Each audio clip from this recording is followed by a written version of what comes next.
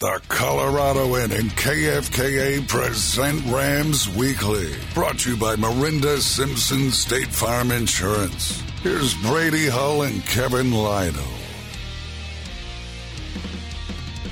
Welcome into Rams Weekly. I think it's the first time K-Light, Kevin Lytle, and I have gotten together for this show in a few weeks, man. It felt like a long time. So we didn't have quite a while. Did we not have it? We didn't have a show last week because we had state wrestling. Yep. And I think Tanner filled in for me 2 weeks ago. Yep. So it's been a while. A few things have happened. Just a couple. Some wins, some losses, some ADs moving around, and new ADs coming in, and just craziness. Big time changes. All over Colorado State. All right, so we got two segments today. The UNC Bears getting set to take on Idaho. The Blue and Gold pregame show starts at 5:30, so we'll send it over to Mike Rice as the Bears are rounding out their season. They need a win tonight, Kevin, because if they win tonight, Eastern Washington comes to town for a monster game in the Big Sky Conference. It's setting up really well. UNC is having a nice little season. I'm excited for that Big Sky tournament. I think it's going to be a fun one. Yeah, and great, some really great players for UNC that have been stepping up. They've gotten so much better than when you saw them. I mean, it's a much better team. Yeah, absolutely, and that's that's what you hope and expect from a team. Obviously, they had to go through a lot of changes as they had injuries early in the year too. But credit to that staff; they're doing a really good job. They really are. So are the Colorado State Rams. Unfortunately, they lose in the pit. Kevin's just fresh off. You just got back into an airplane. Man. You just got off an airplane. You were there in New Mexico watching this game last night as the Lobos win 68-66. It was score-wise, it was a fantastic game. There were weird moments where it was like, can anybody score? But it was still very exciting. And then that final couple of minutes was must-see television. Yeah, it was a weird, funky game with a wild finish. It's kind of been sort of fun. There's been sort of a debate on social media, like Twitter, X, whatever, kind of a semantics of, is it a classic game if the first 35 minutes aren't really great, but the end is? I called it a classic because months from now, we're all going to remember the finish, and no one will know, like, okay, what happened in the first half? Everybody's like, I don't know. I think it was close. That's a great finish makes a classic game to me. I think so. Even you go back to the Super Bowl. The Super Bowl, the first half was really boring. Yeah. But it was crazy at the end, so I will remember it as being a pretty exciting Super Bowl. But it was the last, for me, 3 to 4 minutes were just really, really good. And the last minute itself was insane. 7 lead changes in the final minute. That's crazy. Like, these teams were just, blow after blow, some impressive shot making, decision making, just skill plays, really, really entertaining, and a perfect atmosphere for it. The pit was a roller coaster of emotion, first off, but just a lot of noise, as you expect. It was fun. Was that louder than you remember it being in other games? It was definitely loud. It was definitely very loud. Really high level play and atmosphere, and that was elite college basketball. They needed that win, too. I mean, New Mexico needed that New one. New Mexico needed it more than CSU did, partially just because it's home. We know that coughing up home games is... you can't do that very much, and they had lost 2 in a row at the pit, which kind of blows my mind, honestly. So, New Mexico really, really need that. CSU, it doesn't hurt them NCAA-wise, seed-wise there, but it would have been a really big marker, and maybe move CSU up a seed line or at least a partial seed line. So it is, a missed opportunity that way, and it was so close. It's so hard to win at the pit against a good team, and it was right there, but... obviously a couple plays at the end swing it, but man, again, just, we're about almost 24 hours and still just like swimming in my head, all the different things that happened there. Yeah, that was a game too where, especially just talking to you over these last couple of weeks when you're pinpointing which games are really important. This game, obviously they're all important, but this one didn't have that same feel that, the San Diego State game did, or the follow-up after Wyoming, or the Utah State game. It was a big win or a big game for them, but I still feel like, man, that Utah State win did so much for CSU that it took all the pressure off this New Mexico game. And the loss is unfortunate, but it's not the end of the world. Yeah, I agree with that in a lot of ways. And that circles back to what I said about like the NCAA. It doesn't hurt CSU's NCAA hopes. The Rams are still basically in. They need to avoid a collapse, obviously, in the last 4 games of the regular season, but they're pretty close, got a foot in the door. that Utah State game will serve them well. It's still funny. We know how it is. It's fans, it's social media. Some of the reactions, I had someone right after the game say, this team can't beat anyone good. They have no big wins. I said, yeah, if you take away Creighton and Colorado and San Diego State and Utah State and Boise State and New Mexico, Washington, if you take those away, there are no big wins. That's only like half of their total wins this season. That's wild to me too, especially after Creighton just did what they did. Yeah, people keep lamenting the road thing, but look around. Everyone's doing it. You mentioned Creighton. UConn, who's the number one team in the nation that everyone says the heavy national title favorite, just went on the road and got whipped by who? Creighton? What?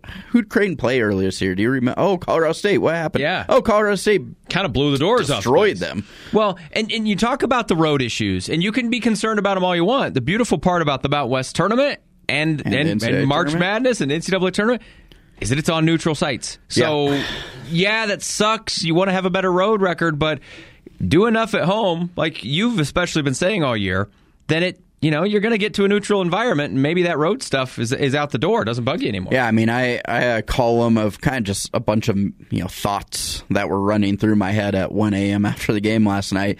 And one of them was, maybe it's funny to say after a loss, but I'm feeling pretty confident about what this team can do in March because, what they do travels well to neutral sites for two reasons. One, it's quick prep time in tournament play, and CSU is hard to prep for. That offense is hard to prep for.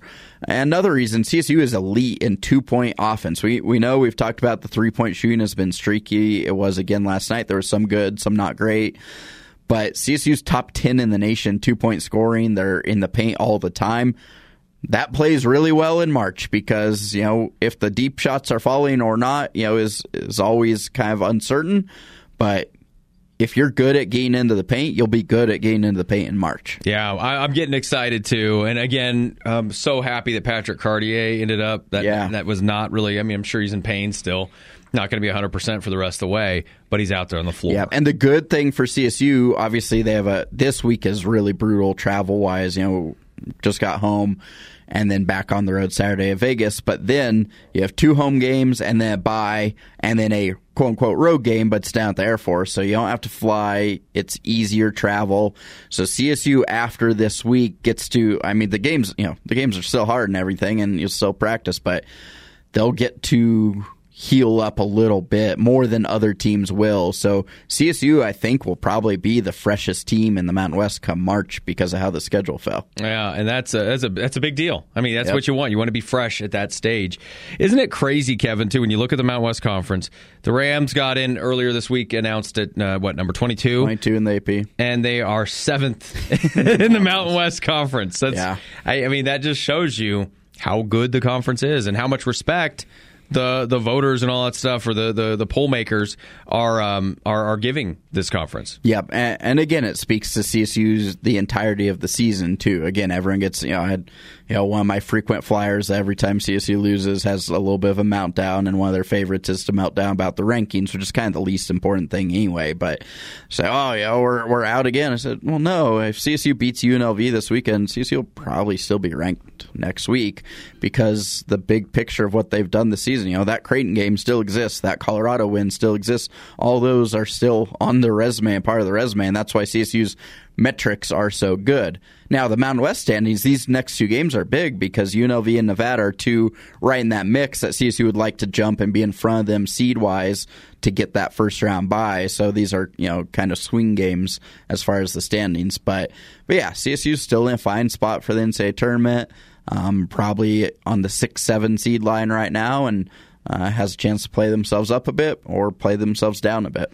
Kevin, a couple of weeks have gone by since we've really talked about it with this conference. At this stage, seeing what you've seen the last 2 weeks, how many teams are you comfortable with now getting into the big dance out of the Mountain West? I want to say 6. Still 6. But, if I had to pick one, they're all, push my chips in, I'll go 5 out of caution. But I think 6 is a decent chance now. I really don't see it under 5. Boise and Nevada still have a decent amount of work to do. New Mexico, I think, probably is kind of joining CSU and Utah State on the foot in the door group. Need to avoid bad loss, of course. San Diego State's, I think they're a hard lock now. So there's still work to do, but I'm starting to think 5 is your minimum, and I still think 6 is quite possible. The fact that the NCAA released their sort of pre-mock with the top 16 and had San Diego State as a 4 seed, I think that speaks or bodes well for the Mountain West. I think it does too. And you look at these teams that might be on the bubble or whatever. I mean, Kevin, it's fair to say, UNLV's obviously that. What are they, 15-10? It's probably done for them. They're gonna. They have to win the Mountain West.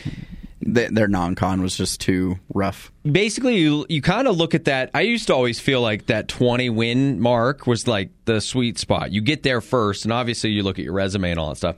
But it kind of holds true with this conference right now. Utah State 22, Boise State's at 18, as you said, work to do. New Mexico 21, San Diego State 20, Nevada's 21-6, and then of course Colorado State's 20-7. So that 20-win mark plus the resume is kind of holding true right now. Yeah, at least gives you, again, it depends on how you win. Like, obviously, CSU's non-con is better than, like, a Utah State. So not all wins are created equal. But, yeah, if you're in that 20, especially 20 in late February with room to grow, you're at minimum in contention with how good this league is. Well, it's a lot of fun to see. 4 regular season games left at UNLV this weekend, and then 2 home games, home against Nevada, home against Wyoming, and then at Air Force to round this whole thing out, and then you get into the Mountain West tournament. So fun there. Kevin, other news on Monday started with a bang. We're going to get into this. Joe Parker resigns, is out, is stepping up, elevating up aside. I don't know what it means. It's like Elway.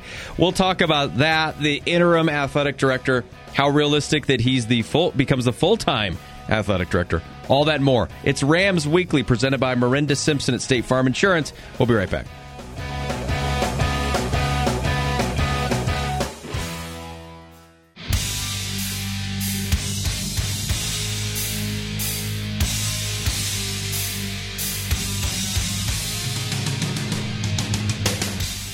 All right, there was big news to start the week. Kevin Lytle breaking that news wide open. And then we had him on the program, on the whole show, shortly after that. So it was great to get into it then. A few days have gone by. Joe Parker out as athletic director, still staying on in some kind of advisory role. John Weber takes over as the interim athletic director. He was the guy that created the Green and Gold Guard, their name, image, and likeness collective. He's an alum. Yep. I don't think he has much of a sports background, but he has a corporate world background. Yep. He knows how to land. He knows how to make deals and bring in money, whether that's raising money or just earning money, however you want to phrase that. Now that you've had a couple of days to let this simmer, obviously seems like it was the right time, even though the timing was strange. Yeah, we talked before, and a change probably felt like it had to happen at some point. There was certainly a disconnect between Joe Parker and a large portion of the fan base. He certainly expressed disdain for some of the parts of his job. He was pretty openly, I don't want to say against NIL, because I don't think that's necessarily true.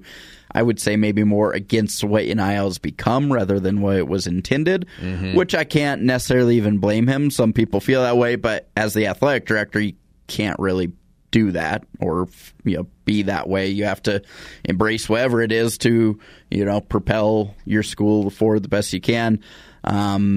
It's a bold move. There's a risk to change, obviously, and the appointment of John Weber as interim, it is interim right now, but the fact that it was that rather than just moving, one of Joe Parker's people that worked with him up into that spot, I think tells you a lot about how Amy Parsons views, or why Amy Parsons views the need for this change. And she even said it of, basically, the leadership that got us to this point isn't necessarily the leadership that we need moving forward. Basically, the job is a lot different now than it was 2, 5, 10 years ago when Joe Parker took over. Sure, yeah, absolutely. And to me, that was basically saying the world is changing with NIL, potential employee status for athletes, all that type of stuff. We need to be ready to embrace and attack it in a whole new way, and that to me is why John Weber is in that spot now. I think it's going to be the trend nationwide. It's going to be the athletic director is going to likely have a business background, a corporate background, maybe a sports thing if that's a bonus, but it's going to be, can you do the business things first and then the sports things second? Yep, and a lot of it, we talk a lot when, especially in football, head coach in a lot of ways is the CEO, and he needs really brilliant football people to run the offense, run the special, each room and everything. In a lot of ways, that's what I think, especially now, the athletic director is going to become. The AD themselves, probably it's going to be very business heavy, if you will, with, like I say, potential players as employees or whatever that might become, NIL world. And then you're going to need the right hires around them because you still have all the, sport things of scheduling, coaching changes, all of that. Obviously, AD will be involved in, but maybe won't know the intricate details that, and that's when you hire a deputy or whatever that can help, or deputies that can help lead some of that. So, we'll see what the long-term hire is, but I think that may well be the structure of the AD runs the business, if you will, of Colorado State athletics, and then maybe some deputies run the athletics part of Colorado State athletics, which sounds very confusing, but that's kind of what this world is right now. John must have made a heck of an impression because, again, I think John does, yeah. I just have known John Weber, and I'm not close to him. I've known him for, a year and a half? You've known him for maybe about that time? Yeah, about that time. I think I discovered him from you. You did a story on the As Green the GGG launched. And so obviously we do stuff with the radio show, so we contacted him as far as NIL shows and things, and we did a few things with him. He's a no-nonsense kind of guy. It's not, and that's not a bad thing. He's a nice guy, but he's a no-nonsense kind of guy. But I'll be honest, this to me was a shock that it was announced John Weber. Not to say that it's a bad thing. It was just like, whoa, what does that resume look like? But apparently it is going to be, hey, you already showed us that you can raise money through the NIL. He must have had some significant funds going through that collective, and then obviously his corporate background. The guy makes money. Yeah, I mean, he has a big background in the corporate tech world, a lot of success there. The Green Gold Guard, once it finally was able to get up and running, really seemed to make big strides pretty quickly. Everything I've been told from people who work around John is that he is dogged in his determination and effort to, cliche, but no stone unturned to know everything he can about the NIL Definitely world and all of that. That he's a grinder is what multiple people have said, is he'll grind and figure out, whatever work is needed, he'll do it. And then, the NIL connection with the athletic department is just becoming more and more necessary. And, there's gray area and some, legislation or whatever you want to call it that the NCAA is figuring out, that plays a role in what the athletic director can and can't do. But you would have to be naive to not think that those two are working, that collective and athletic departments, are simpatico. Well, yeah, and is that the number one thing now for an athletic director, is how do you handle the NIL? I don't think it's just NIL. That's certainly a big part of it, but I think a lot of it is that spinning forward. What's next? We've said this a lot. What is happening right now is unsustainable. There is going to have to be a framework put in. By whom we don't know, when we don't know, what that framework would look like, we don't know. But that's what these ADs are, in part going to have to navigate. So I think that's a lot of it too. And again, those go hand in hand.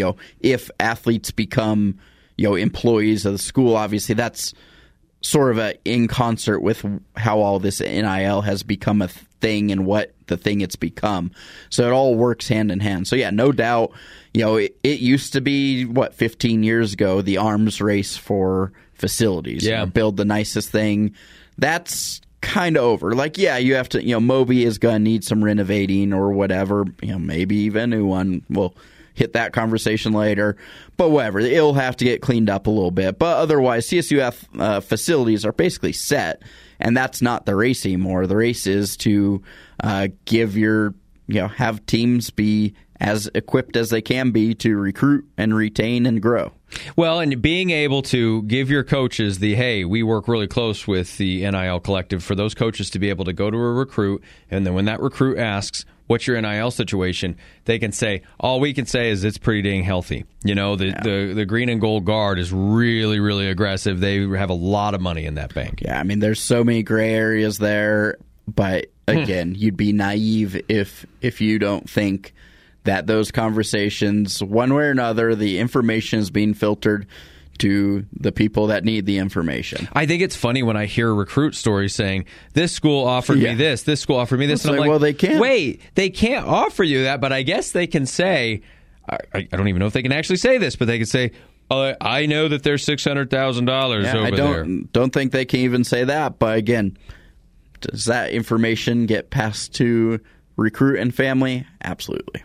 So weird, dude. John Weber, do you think he'll be the long-term plan? I think he's got to be the odds-on favorite. An interesting thing, it may not mean anything. In all of CSU's kind of press releases, they didn't really mention a search. I mean, obviously they said, yeah, right. They said, there will be a full-time appointment and John's interim, whatever. But wasn't no timeline, no mention of a search committee, no mention, usually these things have. So why even mess around with the interim? We'll do an exhaustive worldwide search. Yeah. So we'll see.